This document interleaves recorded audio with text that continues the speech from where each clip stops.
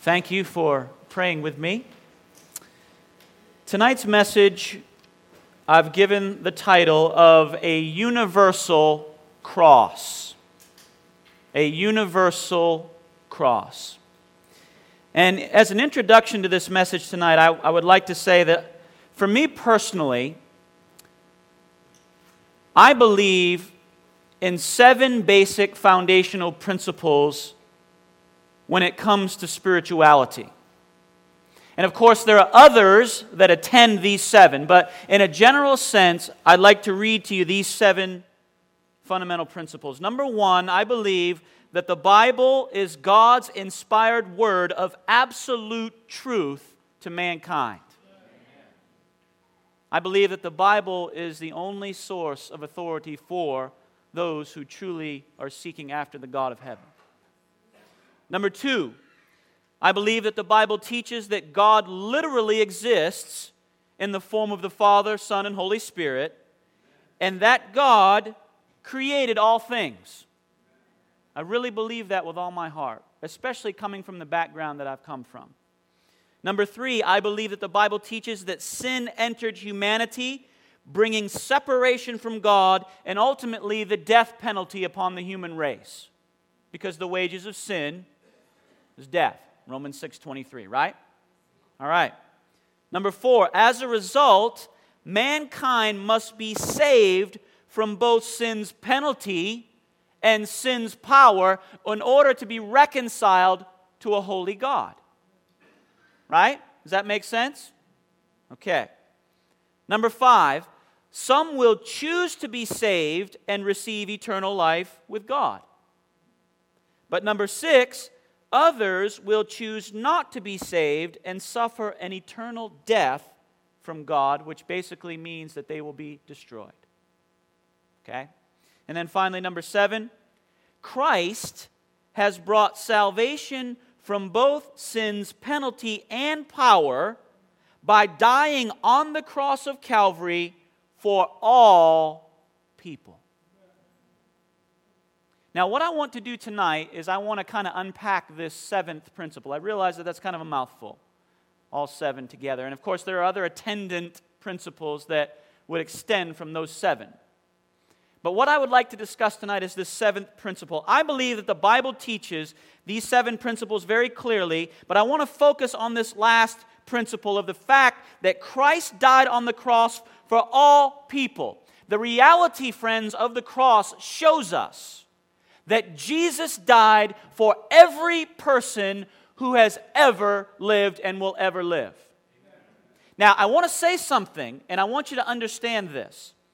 There is a certain belief in Christian circles today, and I've even seen it to be creeping into Seventh-day Adventism, my specific church, of the belief that Jesus only died for those who will be saved. In other words, His death on the cross only encompassed those who would ultimately choose to accept Him, but basically the implication is that it excludes those who will ultimately not be saved. Now, that begs a question. Did Jesus only die for those who will be saved? Is this true? Did Christ only die for those who will choose to accept Him? Now, you might think this is a very simple principle, but friends, I'm here to share with you tonight that this is a very, very serious subject. Because the cross is the center of the Christian religion, of the Bible religion. And at the cross, we find the author and the finisher of our faith, the Lord Jesus Christ. And what I would like to do tonight is just develop the theme about how Jesus, in fact, did not just die for those who will be saved. He died for every human being that has ever lived. Now, in my own personal study of the universal cross of Christ, I have found that 3 general words come to the surface with respect to the sacrifice of Christ. And there may be other words that you might find in your study or that I might discover later on, but there are 3 basic words in the Bible that describe Christ's sacrifice. The first word is all. Quite often we find the word all associated with Christ's sacrifice. The second word is the word world. We find the word world associated with Jesus' sacrifice. And then finally, the third word is the word every. Every. We find that term associated with the cross of Christ. Now, what I want to do for a few moments is I want to look at some verses that talk and use these three words. And I'm going to look at several texts tonight, and I hope you don't get tired of looking at these verses. It might be a little bit of overkill, but I want you to understand this subject because you may encounter at some point this belief that Jesus only died for those who will be saved, which is absolutely not true from the Bible. Okay. Now, let's go to 1 Timothy. Turn with me to 1 Timothy chapter 2. 1 Timothy chapter 2. Now, we're going to look at several verses tonight, so just bear with me for a few moments because it's the evangelist in me coming out and wanting to look at some Bible texts tonight on this subject because this is so important, and I hope that you mark these down because these are very powerful scriptures. 1 Timothy chapter 2, beginning there in verse 1.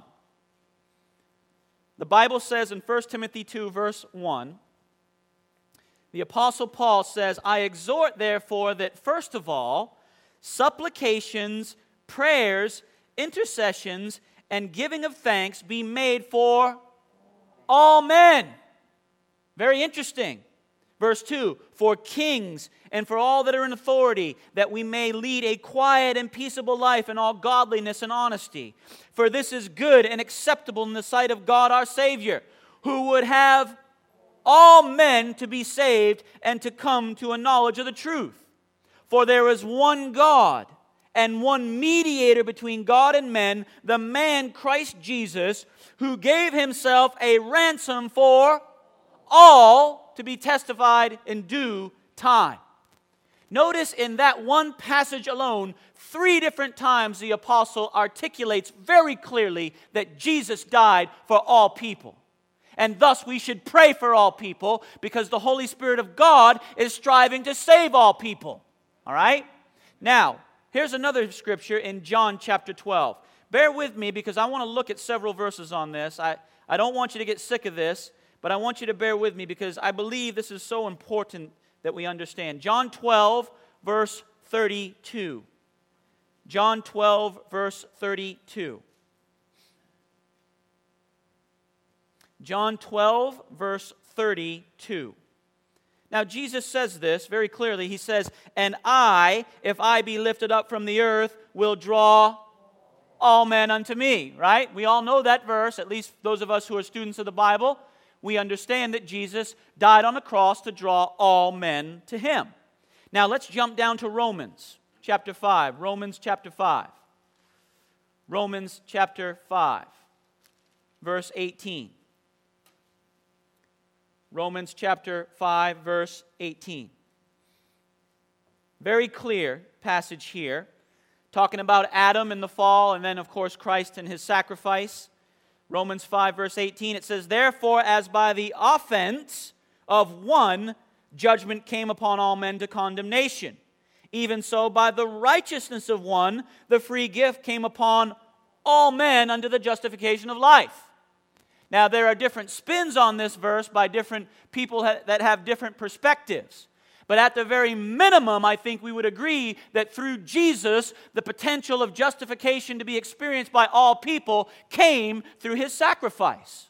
And so we're very clear on this, that Jesus died for all. Here's another scripture in 2 Corinthians. 2 Corinthians chapter 5, verses 14 and 15. 2 Corinthians chapter 5, verses 14 and 15. Again, I want you to bear with me on this because these are very, very clear Bible verses on this. 2 Corinthians chapter 5, verse 14, it says, for the love of Christ constraineth us, because we thus judge that if one died for all, then we're all dead. And that he died for all, that they which live should not henceforth live unto themselves, but unto him which died for them and rose again. So again, 2 times in this text, Jesus died for all. Now, one final scripture on the word all, down in Isaiah. We'll go back to the Old Testament in Isaiah chapter 53. Isaiah chapter 53, and we'll look there in verse 6. Isaiah chapter 53 and verse 6. And in case any of you are getting worried, I've only got 7 more verses to turn to. All right? Isaiah 53, verse 6. And of course, Isaiah 53 is an Old Testament prophecy that foreshadowed the coming of Jesus as the Messiah, and it foretold several hundred years before he actually became incarnate and became the Messiah, that Jesus would become a sacrifice for sin. Verse 6, Isaiah 53. All we like sheep have gone astray, we have turned every one to his own way, and the Lord hath laid on him the iniquity of us all. Very clear, friends. So we should understand very clearly the scope, the universal scope of Christ's sacrifice on the cross. Now, I want to take a moment to look at the word world. All right, just for a moment, let's go back to the Gospel of John. I want to look at the concept of the world. Jesus dying for the world, showing the cosmic universal scope of the cross. John chapter 1, verse 29. John chapter 1, verse 29. John chapter 1, verse 29. Now this is John the Baptist, who was a forerunner of Christ. John was called by God to prepare the way for Jesus' first coming, to get the nation of Israel ready to receive the Messiah. And notice in verse 29, the next day John seeth Jesus coming unto him, and saith, Behold, the Lamb of God, which taketh away the sin of the world. Now, if you jump down 2 chapters to John 3, verse 16, John 3, verse 16, John 3, verse 16, very well-known verse. Most of us probably have it memorized. It says, For God so loved the world that he gave his only begotten Son, that whosoever believeth in him should not perish, but have everlasting life. For God sent not his Son into the world to condemn the world, but that the world through him might be saved. Again, just further evidence to show the universal scope of the cross. Jump down to 2 Corinthians chapter 5. Again, bear with me. I don't want you to lose momentum. I'm just trying to give you some scriptures to really contemplate on this subject. 2 Corinthians 5, verse 19. 2 Corinthians 5, verse 19. 2 Corinthians 5, right there in verse 19, it says, To wit, that God was in Christ, reconciling the world unto himself, not imputing their trespasses unto them, and hath committed unto us the word of reconciliation. So right here we see that God was in Christ reconciling the world, right? And we could unpack that text for a while. I don't have time to really get into that right now, but we could chew on that verse and really get some insight on that. But again, we see the concept of the world. One more verse on the world, 1 John chapter 2. 1 John chapter 2. Verses 1 and 2. 1 John chapter 2, 1 and 2.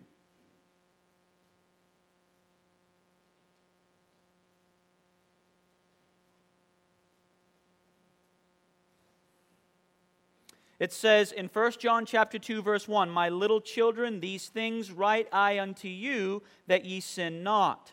And if any man sin, we have an advocate with the Father, Jesus Christ the righteous. And he is the propitiation for our sins, and not for ours only, but also for the sins of the whole world. Right? Have you had enough scripture already? No? Praise God. I'm excited. All right.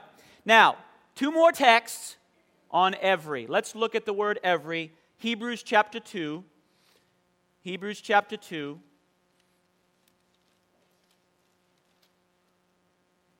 There's something about God's Word, friends. When you get into the Word, it is absolutely life-changing. I believe with all my heart, friends, I believe that my soul has been literally transformed by the power of God through His Word, and I'm so thankful for that. So I love getting into the Bible, and I would encourage you to do the same. Hebrews 2, 9 and 10. Now this gets a little bit more pointed, but we see Jesus, who was made a little lower than the angels for the suffering of death, crowned with glory and honor, that He, by the grace of God, should taste death for every man. And then it goes on to say, for it became Him for whom all things, and by whom are all things, and bringing many sons unto glory, to make the captain of their salvation perfect through sufferings. Right there, the Bible says that Jesus tasted death for every man. Now, I'm going to come back to that in a minute, because we're going to talk about that death that Jesus suffered on the universal cross in just a moment. But we want to jump back to Romans. This is our final scripture on this, and then I've just got one more text after that, after I develop some other thoughts here. Romans chapter 12, and we're going to look at verse 3. Romans chapter 12, and there in verse 3. Paul says in Romans chapter 12, verse 3, for I say, through the grace given unto me, to every man that is among you, not to think of himself more highly than he ought to think, but to think soberly, according as God hath dealt to every man the measure of faith. Now, what does that mean? In the immediate context, it's talking about spiritual gifts that the Holy Spirit gives to believers in Jesus. But you know what? I believe that God has gifted every person.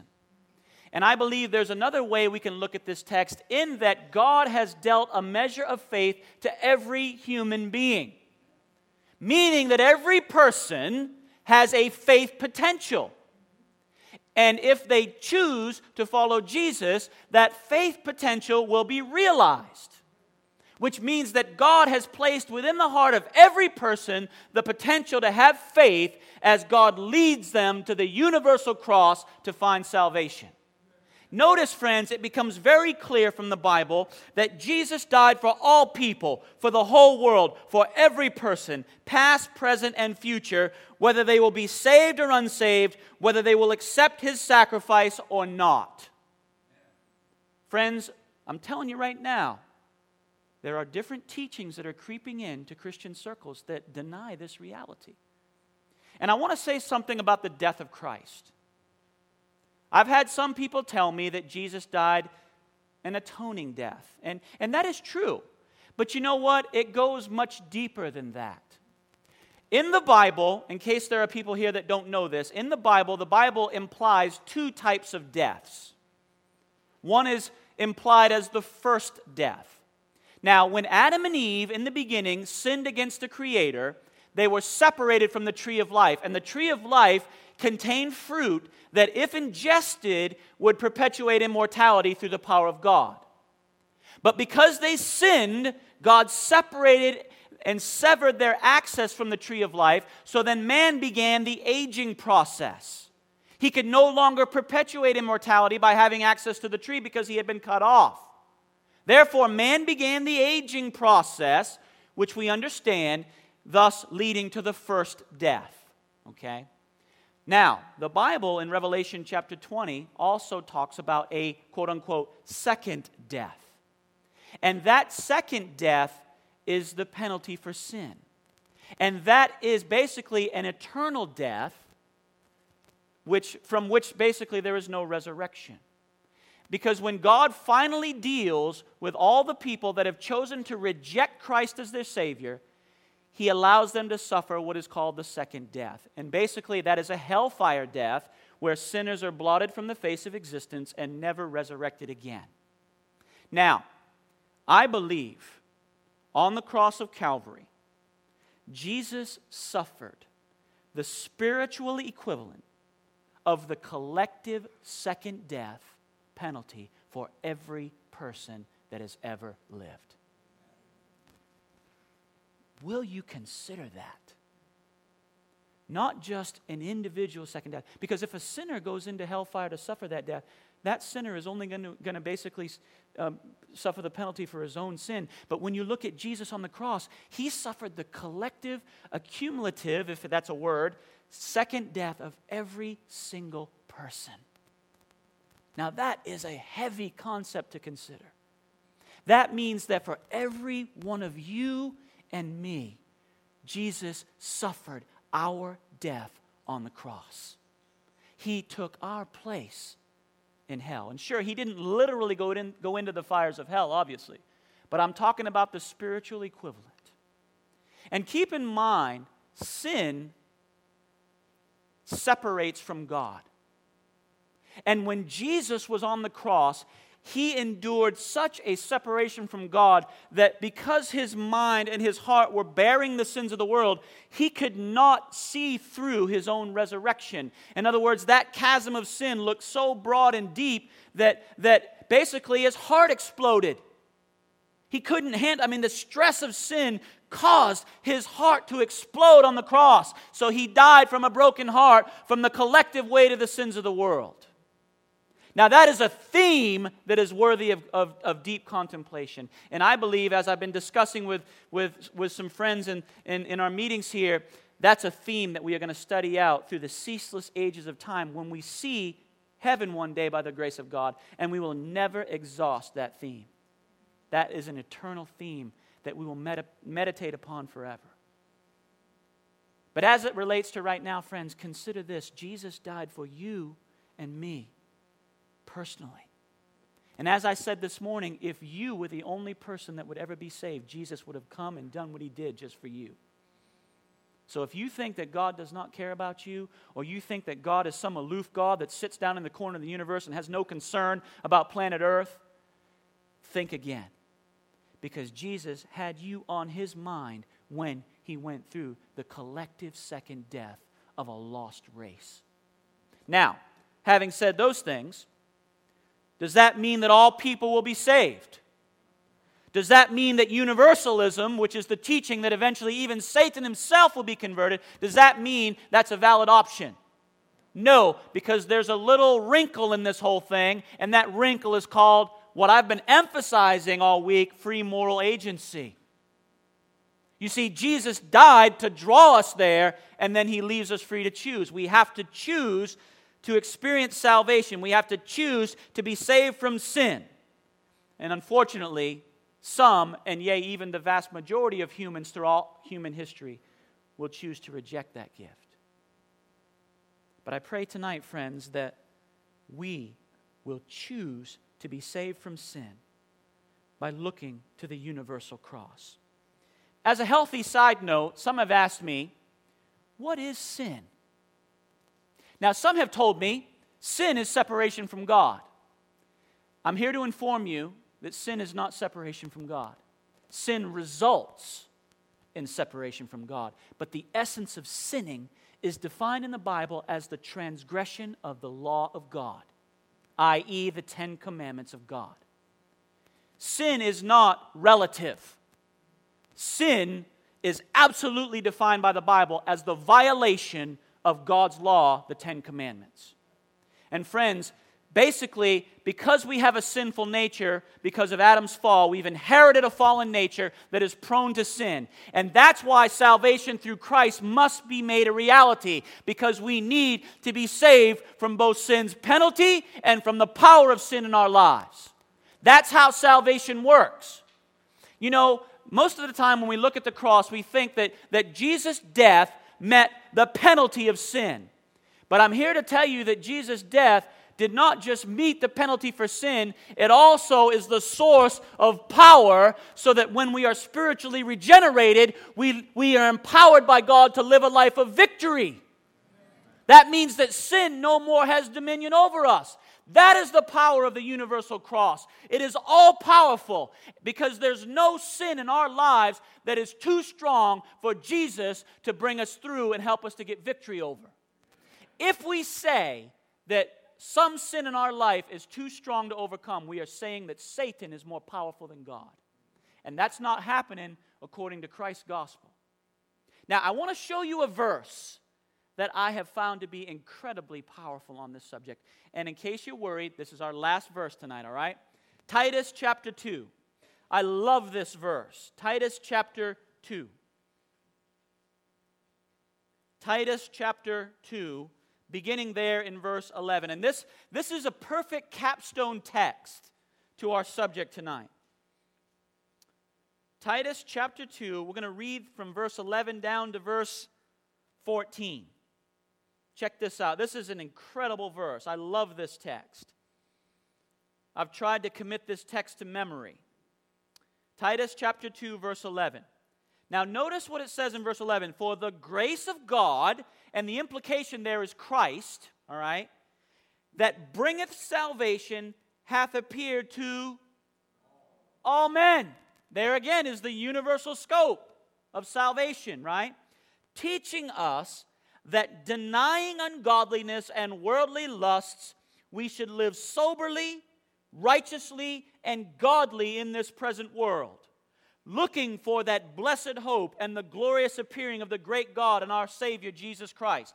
And here's verse 14, who gave himself for us, that he might redeem us from all iniquity, and purify unto himself a peculiar people, zealous of good works.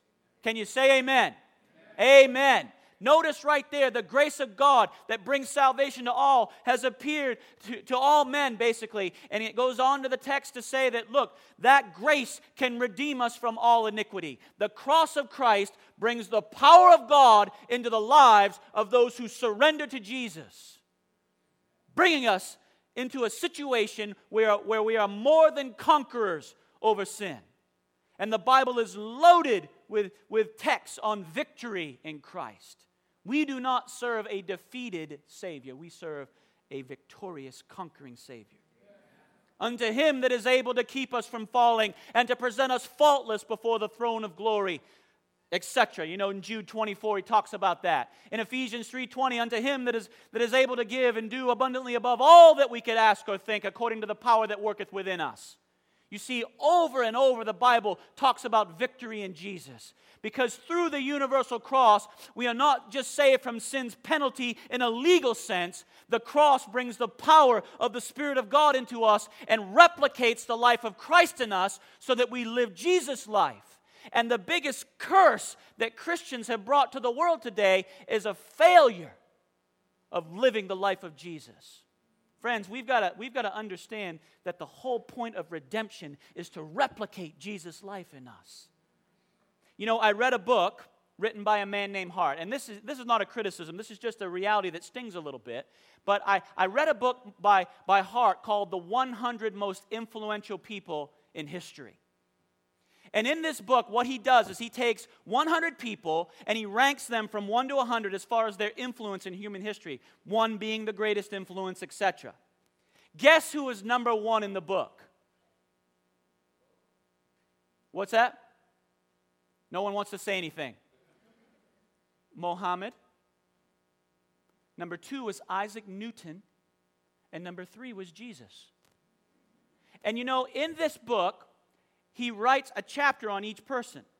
And in the chapter on Jesus, he basically said, in so many words, and I'm going to summarize, that the reason why he did not rank Christ number 1 is because of the failure of his followers to live his life.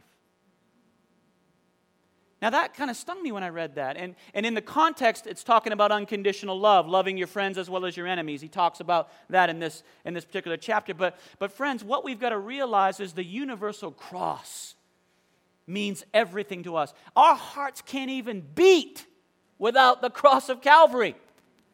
Acts 17 says, in Jesus we live and move and breathe and have our being. Even the heathen who have never accepted Jesus, so to speak, are living because the cross is a present reality. And we've got to understand that this means everything to us.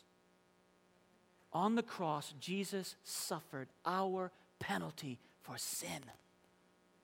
And through that sacrifice, friends, He wants to descend upon us and give us His life so that we not only receive forgiveness from the penalty of sin, but we receive divine power through the presence of the Holy Spirit. Because one of the ministries of the Holy Spirit is to come into the life of the believer and transform the life. I'll never forget, my mother was baptized a year after I was. About 13 months after I was. And this is not to exalt me, but I'll tell you right now, she knew what I was before my conversion. And she stood up on the Sabbath of her baptism in Lake City, at the Lake City Seventh-day Adventist Church. She said, I saw what this gospel message did to my son. I know what he was before. He was bleep, bleep, bleep. You know how it goes, right? But I see him now, and I knew there must be something to it if it could change him.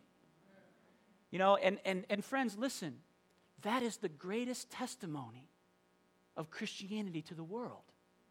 Because listen, we can't literally see God right now. We are veiled from the unseen world.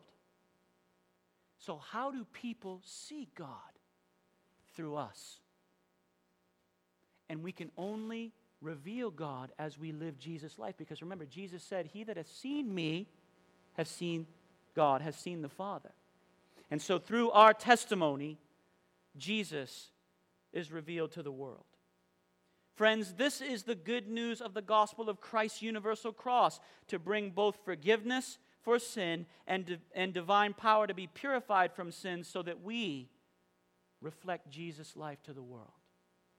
Because the world needs a revelation of Christ. Lost souls are all around us, friends. Maybe even there are some sitting next to us tonight. I don't know many of you. But friends, what the world needs is a revelation of Jesus in us. To testify of the transforming power of God's Spirit upon us. My mother, when she was coming to Christ and learning to be a Christian, she struggled with an unbelievable gin addiction. Gin ruled her life. She would drive by a liquor store and the smell would tempt her. And she was telling me about how one night she was reading and she felt this overwhelming temptation to go and have some. And God impressed her to go and dump all the liquor out of, pour it down the toilet, because you don't put temptation in front of your face. Amen? Right? And so she poured it all out. But when she went back into her room, she still was struggling with this addiction. And she said that she came to the point where she fell on her face on the floor and said, "God, I cannot kick this habit. I need you to help me. I need you to change me because I cannot break this addiction." And she said in that moment of time, there came a peace in her soul. And at that moment, she received victory over that addiction and never, by the grace of God, touched it again. You see, that's the power of God, friends. Before I came to Christ, I used to be able to curse like a sailor, quote unquote. Forgive me if there's any sailors in here. I have great respect for our military. All right? Great respect for our military. We need to pray for them because they're doing a good work. Whether we agree with our government's policies or not, we need to pray for our military. But nevertheless, I used to have a filthy mouth, and I prayed and prayed for years before I actually was rebaptized. I can remember growing up as a Christian, I had a filthy mouth, and of course I left the Lord in that interim that I shared with you last night. But I would pray, "God, why do I curse so much?" But when I was reconverted, it was like I woke up from one day to the next and it was gone. Again, the work of the Holy Spirit changing us and giving us victory. Friends, there's no sin in our lives that God cannot help us to overcome through the power of Christ. I can remember when I started my evangelistic ministry. I held an evangelistic series in Live Oak, Florida. And what was interesting is on night number 5 of this meeting, I was preaching. And I went over a particular point of doctrine during this meeting, and one of my own church members stood up in the back and began to challenge me from the floor in my own evangelistic meeting. Hey, listen, here's a little secret. Don't do that, all right? Pull him aside after if you have a concern and deal with him one-on-one. Well, he stood up and began to challenge me, and I was like, my flesh started to rise, and I was like, "Lord, oh, man, I can't believe he's doing that." And it was almost like God sent down a cocoon or something and just locked me into position and then closed my mouth. And he began to say his spiel. And then when he was done, I said, "Well, thank you very much for that comment, sir." And he goes, "Go ahead then, you may proceed." Just really arrogantly. And I was like, and in my mind, I'm thinking, who are you? I mean, this is my meeting. I'm the evangelist, all right? Who are you to challenge me? But you know what? In that moment, God gave me victory. But you know what? I let go of that because right after the meeting was over, God bless, shaking hands, God bless you, take care. And in my eye, I'm looking at this guy out there, and I'm going to go give him a piece of my mind because I'm coming into junior Holy Spirit status. And I see him out there, and one of my friends grabbed me and said, Mark, I know what you're going to do. Don't go out there. Don't walk around the tree of knowledge. And I said, well, sorry, I'm in charge of my own program. I'm going to go tell him what I think. And I went out there, and I verbally accosted this man. I didn't curse, but I jumped all over him, And then I drove home that night, and I woke up a church member to get his phone number. I called him on the phone and chewed him out some more that night. And friends, I lost my cool. I mean, I let go of my hold on God, and I just blew up at him on the phone. And when I hung up the phone, I had a chance to calm down a little bit, and God began to speak to my mind. But there was a knock on my door. My father comes in. He said, "Son, was that you?" I said, "Yeah." And he said, "Who are you talking to?" I said, "A church member." And he said, "Well, so that's how you Christians treat each other, huh?" I was like, "Whew," because my father he's not a Christian. But praise the God, he's been coming to church the last 2 months with my mom. I just found out, so keep praying for my father. But nevertheless, I realized that God wanted to give me victory. And what's interesting is a couple of years later, the same thing happened to me again. I was in an evangelistic meeting, and again, a church member, God bless him, stood up and began to challenge me. And I sat there, and I was just like, let him do his thing. And then, some of the church ushers got up and ushered him out. And then I drove home that night, and I had, by that time I was married. My wife said, Mark, did you see what happened? I said, well, yeah, I was there. And she said, well, no, you didn't go to him and blow up. God gave you victory. You didn't lose your cool. You just took it on the chin, so to speak. And when he was removed, you just went on like nothing happened. And you made an altar call, and people came forward making decisions to follow Jesus and be baptized. God gave you a victory. Praise God for our spouses. The buddy system works, right? But you know what? I did end up going to that brother, and I pled with him. I said, brother, how could you do that to me? What have I ever done to you to make you treat me like that? And he repented. He just said, Mark, he said, what can I say? The devil used me in that minute of time, and I'm really sorry about that. I won't do that again. I said, well, I hope not. But the Lord blessed us with souls in that meeting. But don't you see, I know I'm going on all these tangents of illustrations and everything, but the point is that, friends, God wants to give us victory. God wants us to experience the universal scope of his sacrifice on the cross through Jesus. And we can see very clearly that Jesus died for all people. I mean, you heard my testimony last night, most of you. I fainted in my first sermon, and God gave me victory on public speaking because I couldn't even get up and give a speech, collapsing, waking up in an ambulance. But now I can actually stand before you and not sweat too much, even though my hands are a little clammy right now. But again, it's Jesus empowering us to get victory over things that beset us in life. And I'm here to tell you that that's the power of a universal cross. Given what we've discussed this evening as we come to a close, I want you to understand some very important truths and realities tonight. Number one, I want you to understand that Jesus died for you personally. Personally. Number two, I want you to understand that he personally took all of your sins on his universal cross. Number three, I want you to understand that he desires to save you from the penalty of your sins by offering you forgiveness and pardon freely through his sacrifice. If you are weighted down with the burdens of your sins and of your mistakes in your past, Jesus offers you a sweet release. He can remove that burden from you just as easily as he healed the paralytic and said, arise, take up thy bed and walk. Because so many people today are spiritually paralyzed by their past. And as I said this morning, time travel hasn't been invented yet. So we can't go back and change. But if we want release, Jesus offers it freely. Number four, Jesus also desires to save us from the power of our sins by giving us victory through his universal cross. And finally, number five, the only thing that remains is this. again, we must choose to receive this cross into our lives. You and I must personally choose to receive that cross. And so as you consider your thoughts tonight, will you choose to receive it? And it brings all the blessings in its train, friends, not just a few, all. It brings the fullness of the power of God into our lives. And if you want that power, you are only one choice away. But the question remains, and I know I've probably said this to the point where you're probably sick of hearing it, but you got to choose. We all have to choose.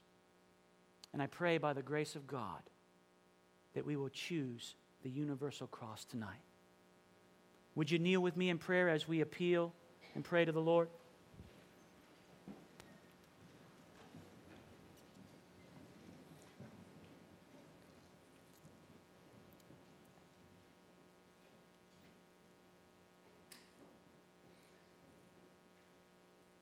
Father in heaven, tonight we see very clearly that your Son Jesus died for all people, whether saved or unsaved.